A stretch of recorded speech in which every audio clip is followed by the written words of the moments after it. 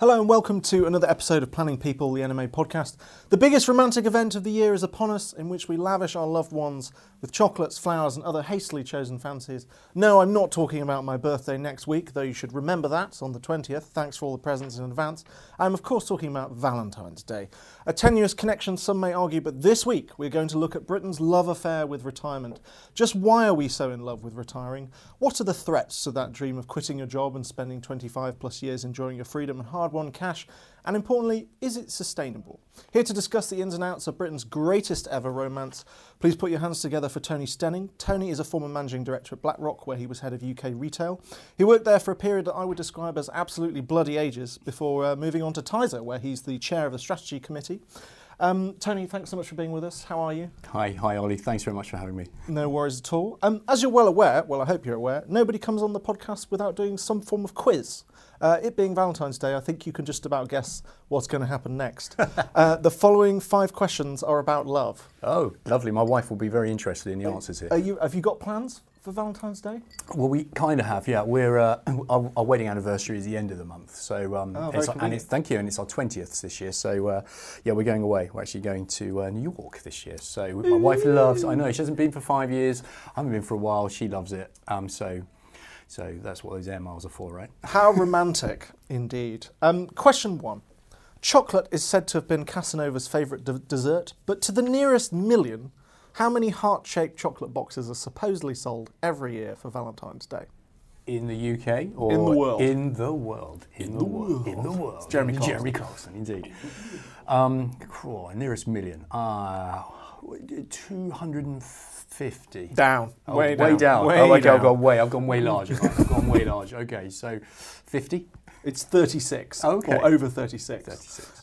Over 36 million heart-shaped chocolate boxes are sold every year, possibly to the same person. Possibly to my wife. Possibly to your wife. Perhaps we'll leave that remark there. Question 2, true or false? In Japan, one custom involves women gifting their partners handmade chocolate gifts on Valentine's Day. True or false? Is it the women that lead the way in Japan? True. It is true. Men reciprocate on the following day by supposedly giving gifts that are 3 times as valuable as the ones they themselves get. Very good. Which is a good way of extracting value from your partners, is it not? I like that, yeah. My wife would like that. Well, hang on, where are we at? I'm going to say you've got 1 right so far. Question 3. St. Valentine is obviously the saint most associated with the day of his name, but what else was he a patron saint of? Was it A, beekeepers, B, epilepsy, or C, the plague? Now, you'd have thought I'd look that up, wouldn't you? Thinking I was coming on here around Valentine's Day. I didn't know. Valentine's. Should we go beekeepers? It's actually a trick question. It's all 3. Oh. He was, when he wasn't championing star-crossed lovers, Valentine had some pretty hefty responsibilities in the beekeeping, epilepsy and plague departments. Thankfully, the last one is sort of a goner because of modern medicine. But yes, it just goes to show that some of the things about Valentine's Day aren't as romantic as you might first think. Question 4. Which country issued the world's first rose-scented stamps for Valentine's Day in 2002? And I'll give you a clue, it's in Southeast Asia. Right.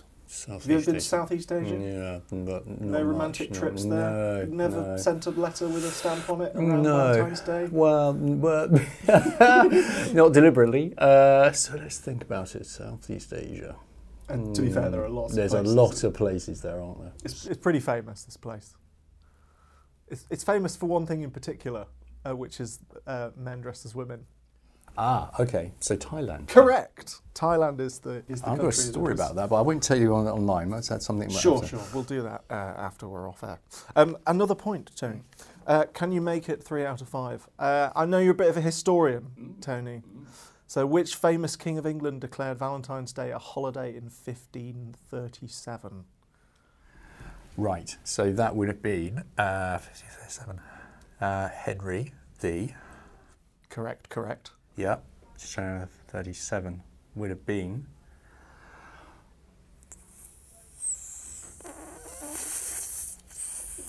Oh, right. Okay, so we're going up a long way. Okay, so 8. Henry VIII, correct. I'll give you that. I was prevaricating there. Henry VIII was obviously the king most famous for his romances. You could call them romances. Well, you could. You could call them something else. He had a few romances. Perhaps it's best to leave that one there. Tony, I'm going to give you 3 out of 5. A round of applause for you. Well done. Thank you for being such a good sport. We are here to discuss something else, which I think is a bit of a cultural phenomenon, really. I'm, of course, talking about Britain's love affair with retirement. This is something that dominates the tabloid press. It's talked about all the time. It fills all the money pages. Question for you. If you could describe the absolutely, currently, perfectly typical vision of retirement in Britain right now, what would it be? What does it look like? What's the phenomenon? So for what people are actually looking for, right? Let me start there. So we actually asked this question. It's about a year ago, but it's still very relevant for this conversation. And despite the fact that 2/3 of people are not prepared for retirement in the right way, and we can perhaps cover that during the course of this podcast, that didn't correspond to how they were thinking of retirement. 7 out of 10 people expect to travel. So they expect to be able to travel, do a lot of travelling in retirement. 3 out of 10 expected to seek to help their children financially. Okay. And 1 in 5 wanted to pay the mortgage off. So now clearly that's allied with the whole kind of pension freedoms phenomenon, which is why we're all in the headlines, etc., and why one of the reasons we're talking about it. But that was a very interesting kind of playback from people, what they want to get out of retirement. Those things are not clearly mutually exclusive. But you need a lot of money to be doing all those 3 things, and with 2/3 people not saving enough, they kind of think they're going to fall back onto that one big asset that typically people are retiring now have, which is their house. So that has a whole heap of problems itself. Of course, we will come on to property in a second.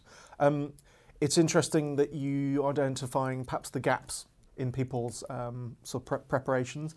How do you think? What are the most significant shifting parts at the moment? I mean, we're seeing things like longer working lives, older workers, people going into retirement and then coming back out again. I think we all know someone who's done that. What are the most significant sort of moving parts of that vision at the moment? Yeah, I think that's a great way to put it, actually. I think the whole concept of retirement, let's think back. So the current concept of retirement, you get educated when you're young, you work for a period of time, and then you retire for actually quite a long time now, because we're still retiring at around the same ages that our parents and even perhaps our grandparents were retiring.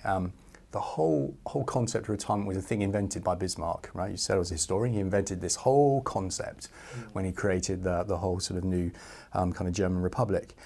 And it's been added to and built upon by all kinds of Western liberal democracies ever since. Now, he invented the pension. He did indeed. Although, to be fair, it wasn't much of a pension. It was sort of, if you actually lived for as long as to get the pension, you were living longer than the life expectancy at the time in Germany. So, look, very actuarially convenient. It was very actuarially probably correct. Yes. So to make sure that it was a funded way of doing it. But look, we are where we are, and to people, that's the kind of the mindset that we're in terms of you're educated, you work, you retire.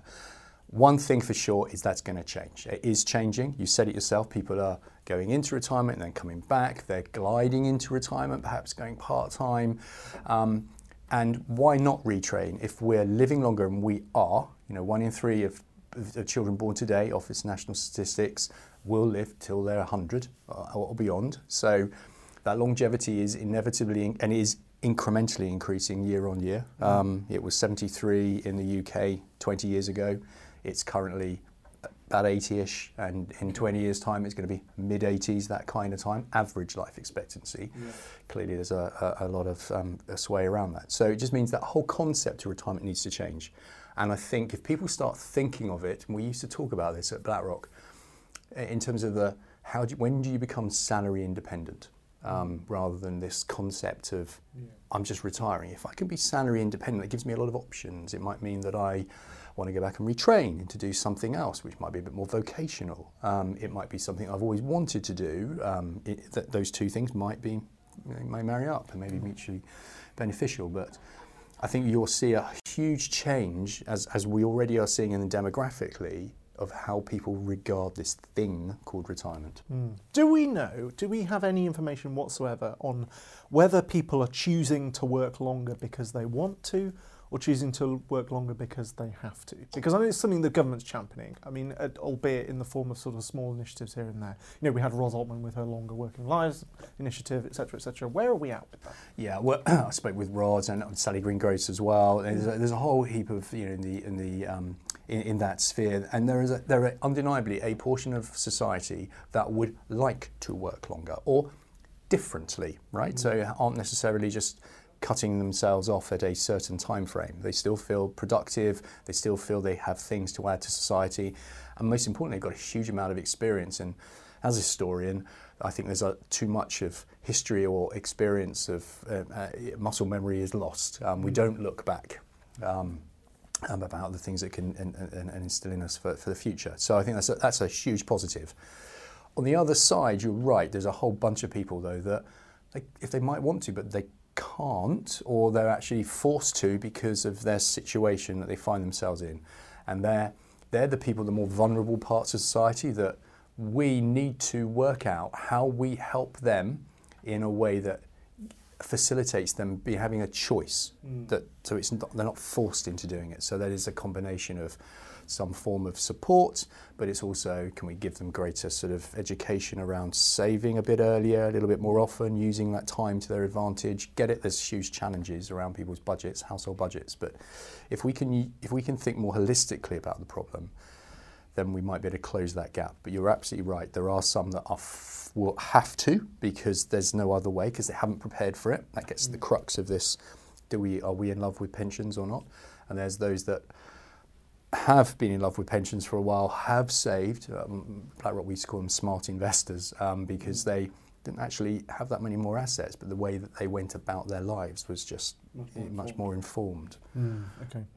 Where are we at on education? I mean, that's a really interesting point. You know, I mean, it strikes me that you could say that a lot of sort of retirement assets, a lot of sort of money management is effectively being privatised. You know, the individuals are bearing the risk much more than they were before. I mean, doesn't strike me that there's enough education out there for people to necessarily make informed choices. Obviously, financial advisors, our audience, have a role to play in perhaps the medium to high net worth market. But for your kind of middle Britain people who, for whatever reason, they may feel uneasy about going to see a financial advisor, or they don't feel like they have the resources to. I mean, what is there out there other than, you know, taking best guess, looking on the internet and trusting the mate in the pub?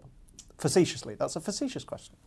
To be honest though, Ollie, it's not really, and there's a huge amount of there's a huge amount of goodwill in the advice community that want to help people here, but they're kind of not allowed, because in many respects, because it's regulated. It's regulated. As soon as you start to make some kind of recommendation, it's regulated. You've got to do all of your KYC and documentation and document it, etc. And there's a huge amount of, therefore, then cost that comes around that. There are rules of thumb, helping people. You know, when we buy things now online, it's like people like you. Now, I know that won't necessarily apply in all circumstances, but there must be better ways of guiding people to, and you know, we've got this now single financial guidance body. There is a huge area here, I think, of being able to give some, I say, rules of thumb about what is kind of what good looks like, potentially looks like for somebody like you.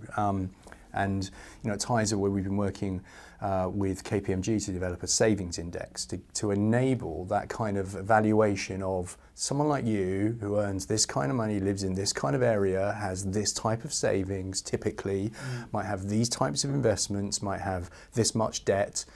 Does that look like you or not? So profiling. Could enable you to sort of look at people like you to then go, well, actually, why are they doing something differently? Might that prompt, it might necessarily, but it might prompt you to think about things differently. Are Tizer engaging with DWP? I mean, the SFGB, I mean, it's difficult as a journalist to get a proper handle on who's actually in charge of this. I mean, every time you talk about SFGB to DWP, they're sort of saying, oh, this is a separate thing. Is Tizer engaged on this? I mean, how far along in the process of developing the SFGB are we, do you think? Yeah, so yes, we are. And we look at this, as I said earlier, sort of holistically. It's about giving people greater transparency and sight of what their balance sheet might look like, so that dashboard. So but it can't just be about your pensions, it must be a savings and investment dashboard, we would argue. So just have everything on there. Potentially even debt, that would be quite nice, wouldn't it? So you can look on the left-hand side and the right-hand side. I'm not sure how I'd appreciate that. but you know, it's quite interesting, because if you've got some money, sometimes, depending on where you are, it might be better to pay off on that right-hand side, that debt balance, pay some of that down rather than actually invest for you. And that was those smart investors that I mentioned earlier. That's what we found. They were not just saving a little bit more and a little bit earlier and a little bit more and often, sort of little and often, that type of on the left-hand side, let's say, of the balance sheet.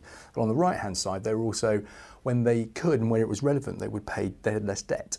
They would pay it down. They didn't earn more. Their assets were pretty comparable to the average, but they were just being a bit more engaged in how they ran their lives. So I think if you can get a holistic view, then you get guidance to override that. So proper guidance that we can work with, that give people rules of thumb and can be signposted to have some recommendations, not necessarily personal ones. Once you start having a personal recommendation, then you get into the advice sphere. Sure. Then you start to, I think, come up with something that might work kind of holistically. If you ally that with a digital ID that enables people, so that we can KYC people, you can let people into your own sort of data vault, if you like, selectively. You've then got a holistic solution that works, I think, for most people in a very cost-efficient, cost-effective way. Absolutely. Cool. Let's talk about property, because I think Property is a great British love affair. I mean, if you're going to make it about anything else other than retirement, this podcast, then it would be about property. We are absolutely obsessed with the idea of property ownership in this country in a way that, you know, other European countries just aren't. You know, I lived in Germany for a year, and you know, it's a completely different culture. I mean, property prices in many places in Germany are going up. That's a sort of similar story. They're behind us, but going perhaps in the same direction. But we are absolutely obsessed with property. Why is it that we're so obsessed with houses, do you think? And I have a couple of follow-up questions that relate to retirement. But first of all, why are we obsessed with property? Kind of gets back to that Englishman's house is his castle kind of stuff, right? Do you think? I think, well, why are we so different than those other countries? What has kind of evolved over time is that it has to be from, when I go right back in time, where you look how the economy evolved from serfdom and everything, it's about, I want my little plot, whether it was my little plot that I worked on to provide the food for my family, etc., to then, okay, I don't need to do that necessarily now because we're evolving as an economy and I'm going to do this bit over here. So, but I'd still like my own property. That's my house. That's something that I can tangibly feel, touch, smell. It's a store of wealth that I can see, that is mine. This is an unscientific question, but I mean, I often wonder whether it's something to do with, you know, England's very unique sort of aristocratic monarchical history, which is built on all of these stories about palaces, castles, as you say, but like places of amazing wealth and opulence, and somehow the psyche to do with property and land has travelled down the years to give us this sort of obsession with ownership now. I think you're right. I think, you know, it was that kind of that move, that migration from being serfs to I'm a citizen. I want to be part of that landowning society. And let's face it, but go back it's not that long ago. We're celebrating 100 years of women's suffrage. You know, last year. It wasn't that long ago when you couldn't vote unless you actually owned property, you owned land. So I think there's always that kind of, the two were inextricably linked. To own some land meant that you were part of, or deemed to be part of society. Well, I hope one day I'll get into that unique sort of group of people. One of the things that's come up with property in the last couple of years is equity release. I mean, people releasing money from the value of their houses. I have concerns about equity release, but I'm interested to hear your thoughts on it. I mean, is it a sort of dangerous short-term idea, or is it sustainable as a sort of a kind of mainstay of retirement income, do you think? This is a really interesting point, Ollie. A lot of people look at that store of wealth and say, I'm going to fall back onto that. I mean, literally one in four were saying, I'm going to use that as to top up my pension. In fact, therefore, I will downsize. Yeah. But it's really hard. It's almost like blind luck. You're trusting into blind luck when you do downsize. There isn't really any advice available to you holistically around what area of the country you're going to live in, what about the family implications of doing that, etc., etc. It's not just a financial conversation, right? So, and decision. Plus, are there the kinds of places that will enable you to crystallise £100,000? And that's what most people were hoping to crystallise. Sure. But actually, outside of this bubble of the southeast of England, crystallising anything like £100,000 to £150,000 from properties is quite an ask, potentially. So if you're going to do that, even if, let's just go for it, I'm going to crystallise £100,000 for my pension, that's going to get you somewhere in the region of £5,000 a year to supplement your income. And I'm not sure, and we know that because they were expecting it to, they reckon their shortfall was about £11,500. Yeah. But they thought that would be topped up by their pension, by their property. Yeah. So there's this mismatch from what £100,000 would get me. We get back to the education point. So, that's a real challenge, particularly around how do you then crystallise that value so I can downsize, move, or equity release. Now, lots of people said that this is really interesting, that they thought they understood it, but overwhelmingly they didn't like it. They didn't want to use it. So they said they understood it, but then we actually got less than 10% of the questions correctly answered about some really basic facts about equity release. No, that is interesting. We asked the over 1,000 people about it, and 8 out of 10 said they were aware of it. 2/3 claimed to understand it. Less than 10%, literally 10%, could answer some very basic questions about it, and they were very much against it. About using it, I think 7 out of 10 didn't want to. Is it because they're scared of a very certain type of indebtedness that could affect them in their later years? Yeah, and I think you've had quite a bit of bad press perhaps about it in the past. There've been a lot of high-profile cases of people, perhaps doing it in appropriate times, at inappropriate rates, then perhaps taking it out and then unfortunately passing quite quickly then on, and then losing a huge amount of that potential equity that they could have passed on. So, one of the things that we've been looking at, and again in trying and engaging with DWP and others around this, is lifetime mortgages, for instance. Could you do it that way? Because there are, and again, getting back to your audience, the advisors, you've got a lot of advisors out there, sort of 5,000 that are. We believe that have the relevant qualifications, but only 400 of the permissions from the FCA to give it around this very specific type. So again, there's a potential market. There's a potential market, I think, there, because it could be a way of marrying it up, that balance sheet, left and right, as I was talking about earlier. But at the moment, the only way that you can either do that is to sell it, or if I'm going to stay in it, it's quite a costly, and perhaps I don't really understand this thing that I'm aware of. That those two things don't necessarily sit well to me. Sure. One more question on property. Hypothetically, Tony, you're in the pub, you're on holiday, I don't know where you are, you're in the Brecon Beacons in Wales, you're enjoying your pint, and someone says, that's Tony Stenning, I know Tony, he used to work at BlackRock, I've seen him in all of Ollie's stories. And he goes up to you and he says, I'm trying to decide, should I buy a house or should I get a pension? What do you say? Because that's the question that's in all the money pages. Is property better than a pension? I mean, it strikes me that there's just this myth that property values are always just going to go up.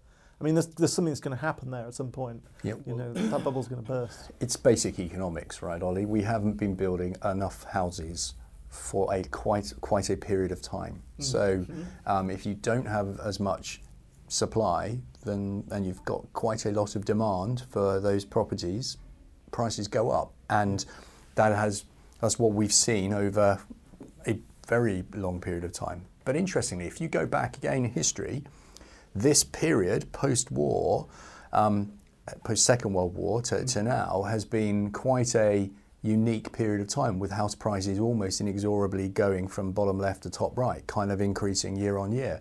They haven't typically done that in the past because population perhaps growth has been met by housing growth at the same time. So house prices could alternate between rising and falling if you were purchasing and selling. And if you have a house that is old enough and go back and look at it, I imagine that will be a fairly standard kind of process until probably the last 2 or 3 people that have owned that property, where it's been worth more each time that they've purchased it.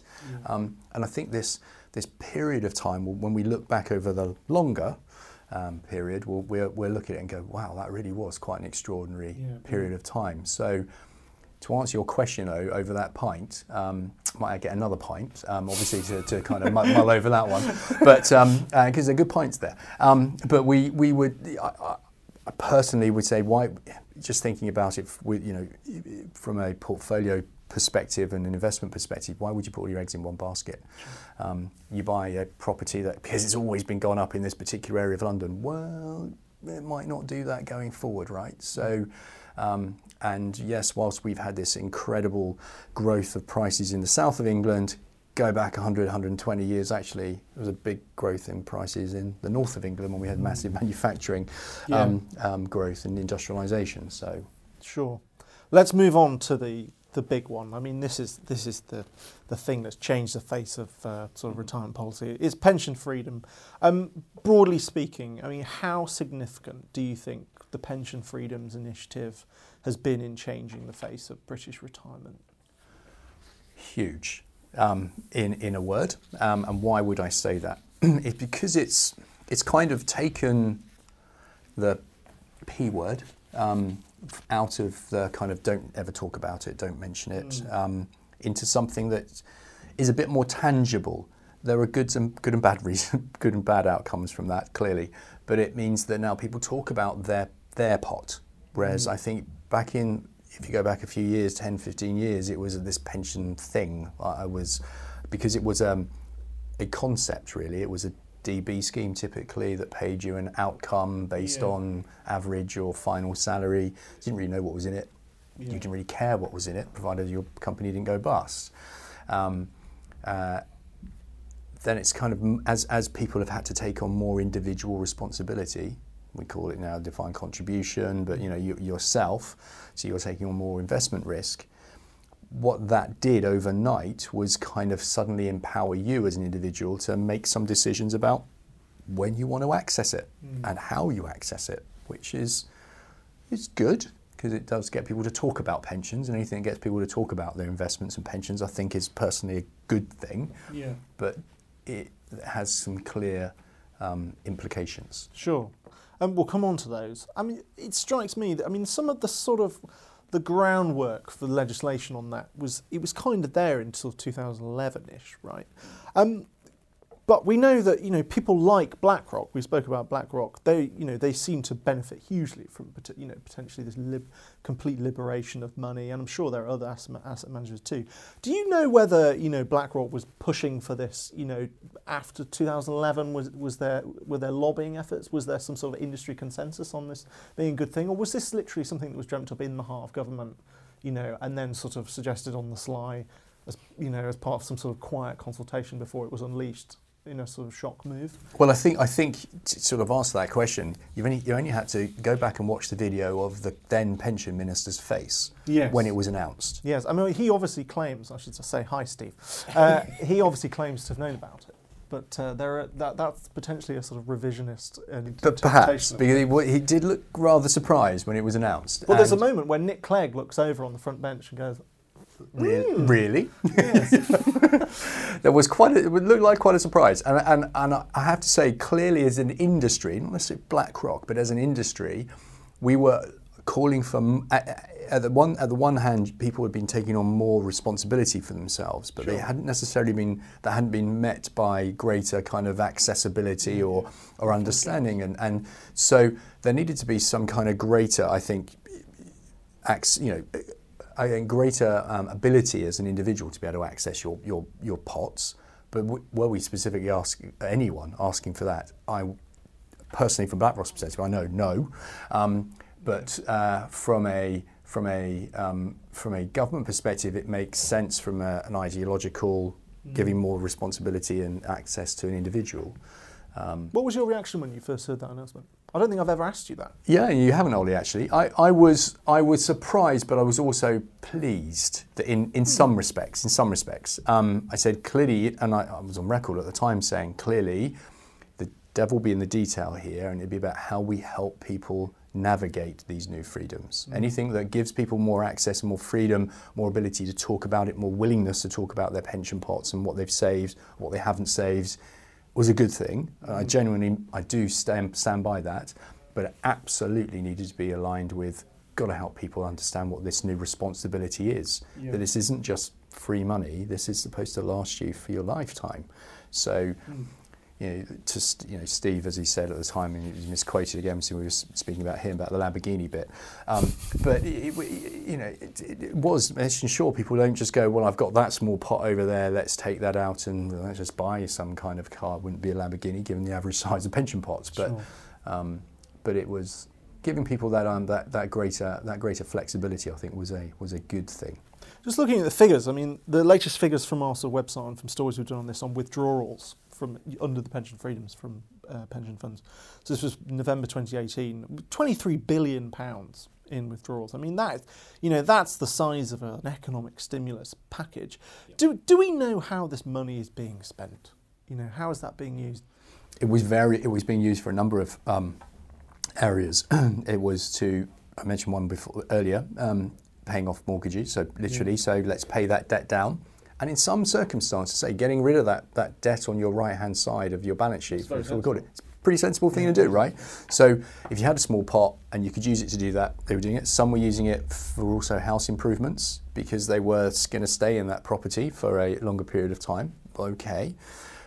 Some were using it for a little bit more instant gratification, some holiday of a lifetime. I've worked very hard, I want to enjoy it. That's all very logical, and I understand that. The bits I didn't quite understand, which some people were doing, was taking money out of their pension because it's my money now, and then putting it into a bank account, and not spending it. So they were crystallising it. So that would be part of your drawdown, 23 billion that's been taken out, but they weren't spending it. But they were putting it in the bank account because it was, there it is.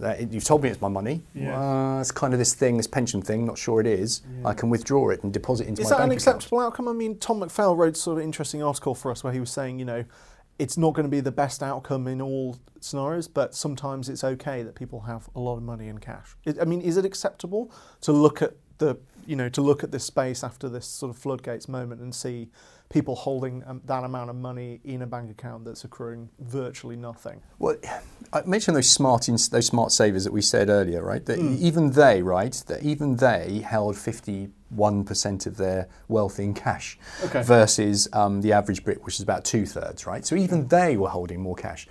I do understand where Tom was coming from, partly.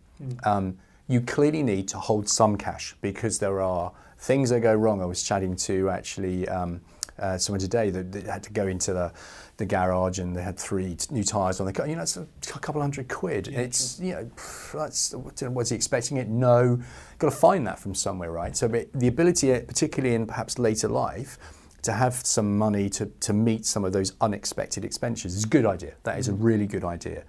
Having a lot of money, if you're taking it all out of a pension that is still accumulating in a very tax efficient way for you, and to then perhaps crystallise it in not necessarily a tax efficient way, so you might pay more tax than you otherwise should have because you've done it in 1 year rather than stagger it, is not necessarily a good outcome for you. So, and then not getting it invested perhaps via an ISA for you, again, may not give you the best outcome. I do understand where Tom was coming there. You speaking about overtaxation. HMRC is now overtaxed savers by over 400 million. Regardless of whether people are spending money on Lamborghinis or not, that says a lot about what people are willing to go through to get their hands on their cash. Well, it goes from this untangible pot to this tangible pot. To say whether you're just going to stick it in the bank account. You see, people were sitting there saying, "You're saying it was mine." Well, actually, it is mine. Look, it's in my bank account. Yes, however much it is. However much that is, and I said at the time that I was concerned that people would pay too much tax, and I said, "Please, please, please, please speak to an advisor and get some advice about whether, because it would be so worth your while to perhaps stagger those redemptions out of that pot, rather than just writing out a cheque to the government, which this is a really interesting psychological point. People were saying, I don't want to pay for advice. Advice is far too expensive. And yet when you look at what they were potentially overpaying in tax to the Exchequer, for nothing other than I've now got access to my money. You'll still get access to your money, we just might stagger it for you so that you pay for your advisor's cost, but actually you're still pounds better off in your pocket because you haven't paid as much tax to the Exchequer, which you didn't need to do. This isn't avoiding tax, this is just a not paying unnecessary tax because you were not a higher or additional rate taxpayer. But because you took out those amounts that may have pushed you into those bands. Obviously, this was going to have a huge behavioural impact on what people were doing with their money. I mean, it was announced in 2014, implemented in April 2015 on time. I mean, do you have a sense of how long it's going to take for that kind of initial wave of behavioural impact to work through the system? I mean, where are we at on that journey? Because it strikes me, that money's going to end up somewhere. At some point, we're going to see withdrawals, drop off. Maybe that coincides with further decline of DB. Maybe et cetera, et cetera. Where are we at there in terms of riding out that wave? Yeah, we are. I would say we're probably towards the end of the beginning. To quote again from history, but. I don't think we're near the beginning of the end yet. There was still quite a chunk of money that had been built up into smallish DC pots, and that's where people had been taking them out and perhaps crystallising them because they hadn't consolidated. I'm hopeful, ever hopeful, glass half full, that with a pension savings investments dashboard where people get more understanding of those pots and where they are, and they can consolidate them, that they may be inclined to sort of not to be taking them out, those small amounts. Sure. Obviously, that's good sort of plug for the dashboard. We have a podcast on that too. If you haven't listened to it, check it out. It's on SoundCloud, it's on our website, featuring Darren Philp from Smart Pension. It's a bumper hour about the dashboard, which I know is everyone's cup of tea. DB and DC. Just while you mentioned DB and DC, I mean, we've talked about unintended consequences of pensions freedoms, and one of the big phenomena that's wrapped up in pension freedom is this sort of DB transfer wave, and we've seen some pretty bloody terrible things happen to certain people's money with some pretty rogue elements at work. Granted, probably happening within a minority, but as we all know, it's the worst stories that make the biggest noise. Are we going to look back on that and feel a certain degree of shame that we didn't do enough to protect those steel workers or those people that they weren't in a position to understand? Your listeners will be as disappointed as you and I about this, I think, to be perfectly honest, Ollie. You're right, it's always those, and rightly so, because those people were very badly advised in many circumstances. This isn't looking in the rearview mirror. This was looking out the front mirror, and any mirror. People should have understood that was not right for them, and particularly what that money was then subsequently invested in quotes, totally inappropriate. And I'm afraid those bad apples will always, unfortunately, seem to, whenever there's an opportunity, swarm to it. There's a mixed, horrible metaphor there, if bad apples can swarm. But nevertheless, and I've spoken to so many, as I'm sure you, and I know you have, Ollie, that people they were angry that was allowed to happen. And this gets back to that. Can you put in more safeguards to help people kind of help themselves?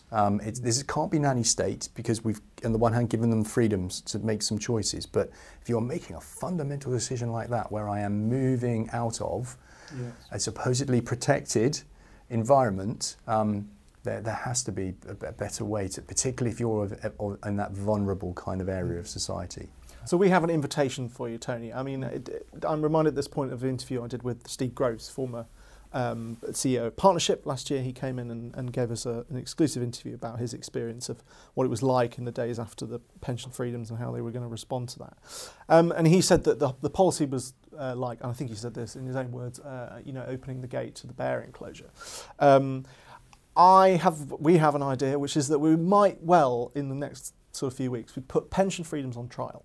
And the question is, first of all, would you like to come to our mock trial, which we may do as a podcast? Yeah, sounds you like get some fun. people, faces across the retirement industry to weigh up, whether this has broadly been good, broadly been bad. But the question for you is, are you on the defence or are you on the prosecution? Oh, that's a great question. Oh, you got me there, Ollie.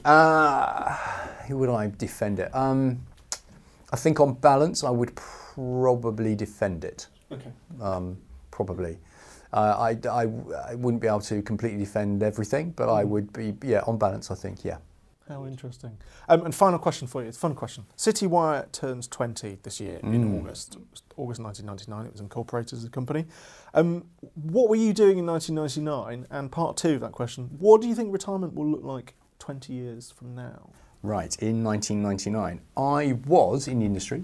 I was just about to join. I think you said it earlier, I've been at BlackRock for a millennium or a bloody long time. I was just about to join. I had been a private client fund manager and economist, and being that sort of side of the fence and working directly with, as your audience does, with real people, and running and managing their wealth for them. And I got involved with various fund-based solutions. We had onshore vehicles, UK funds. In one, I worked 3 companies. And then the second one, Henderson Crossway, which many of you people might remember, I was working there at the time in '99. They had a doubling fund range at the time, so I was looking at those. So that got me interested in funds, and then I joined Mercury, and the rest is history, as I say. But specifically in 1999, what was I doing? Getting married. Oh, really? So I said, this is my 20th anniversary, so I got married in the February of 99, and then ever since, life has been full of unicorns and honey. The official story goes. Well, we know it's not that typical, but that's a lovely story. Well, it's Valentine's. Valentine. But 20 years ago, so the life expectancy in the UK, so when I got married, was sort of mid-70s, 77.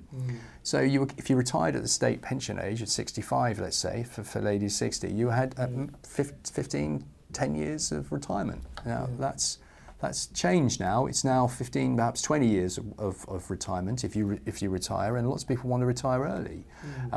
They sort of almost regard that as failure of retiring at the state pension age, which is... Perhaps that's a good segue on to the second part of that question then. So in 20 years' time, I mean, are we going to have a state pension, do you think, realistically? I mean, it's the mainstay of many people's retirement income. Well, I think until we have a solution that helps those vulnerable in society, and there are big swathes. There are what is a statistic? It is 40% of the bottom 40%. I've got the number here somewhere. Desperately looking for it. I've got less than the amount of wealth in society. I even underlined it because I thought I might even talk about that. And look at that, I can't find it. Doesn't matter. The bottom 40% of society got less than 10% of the wealth of the country, and so we need to help those people, and we need to help them help themselves. So some form of state help, state-sponsored help, and I think Clue is probably where I would suggest needs to be there. I wrote a blog on this about 18 months ago that I think that you could reimagine how state and indeed pensions operate, that we've always had these unfunded things that get funded through taxation, etc. Well, if you could actually fund it up front, you can, as people are born, you use that power of compounding, that eighth wonder of the world, and you give them a small amount of money in lieu of their potential state pension benefits. It worked out it was about £2,000 per person, and actually £1,000 I think it was per person, and then you can compound that up over 70 years. It would give you a comparable amount to the current sort of triple-locked pension. Now, trouble is, though, that means that would require a government to add to their current liability by, let's say, 100,000 or so births that we have each year. There's about a billion and a half, 2 billion that needs to be added to that debt. But it would solve, potentially, over the longer term, this unfunded pension crisis that we have in the 110 billion and growing of state pension liabilities to kind of gradually going away, creating our own sovereign wealth funds to build our own infrastructure projects. But reassuring, I think, just as a final word, that your vision of the next sort of 20 years doesn't include the idea of pensions being turned into ISAs. Absolutely bonkers, listeners. Completely bonkers. I hope you agree, Tony. I trust you do agree. You do agree. Well, what a salient point on which to end. My thanks to you, Tony, for answering my questions. Thank you so much for coming in. Been a real pleasure having you. Thanks for being such a good sport with the quiz too. Did very well.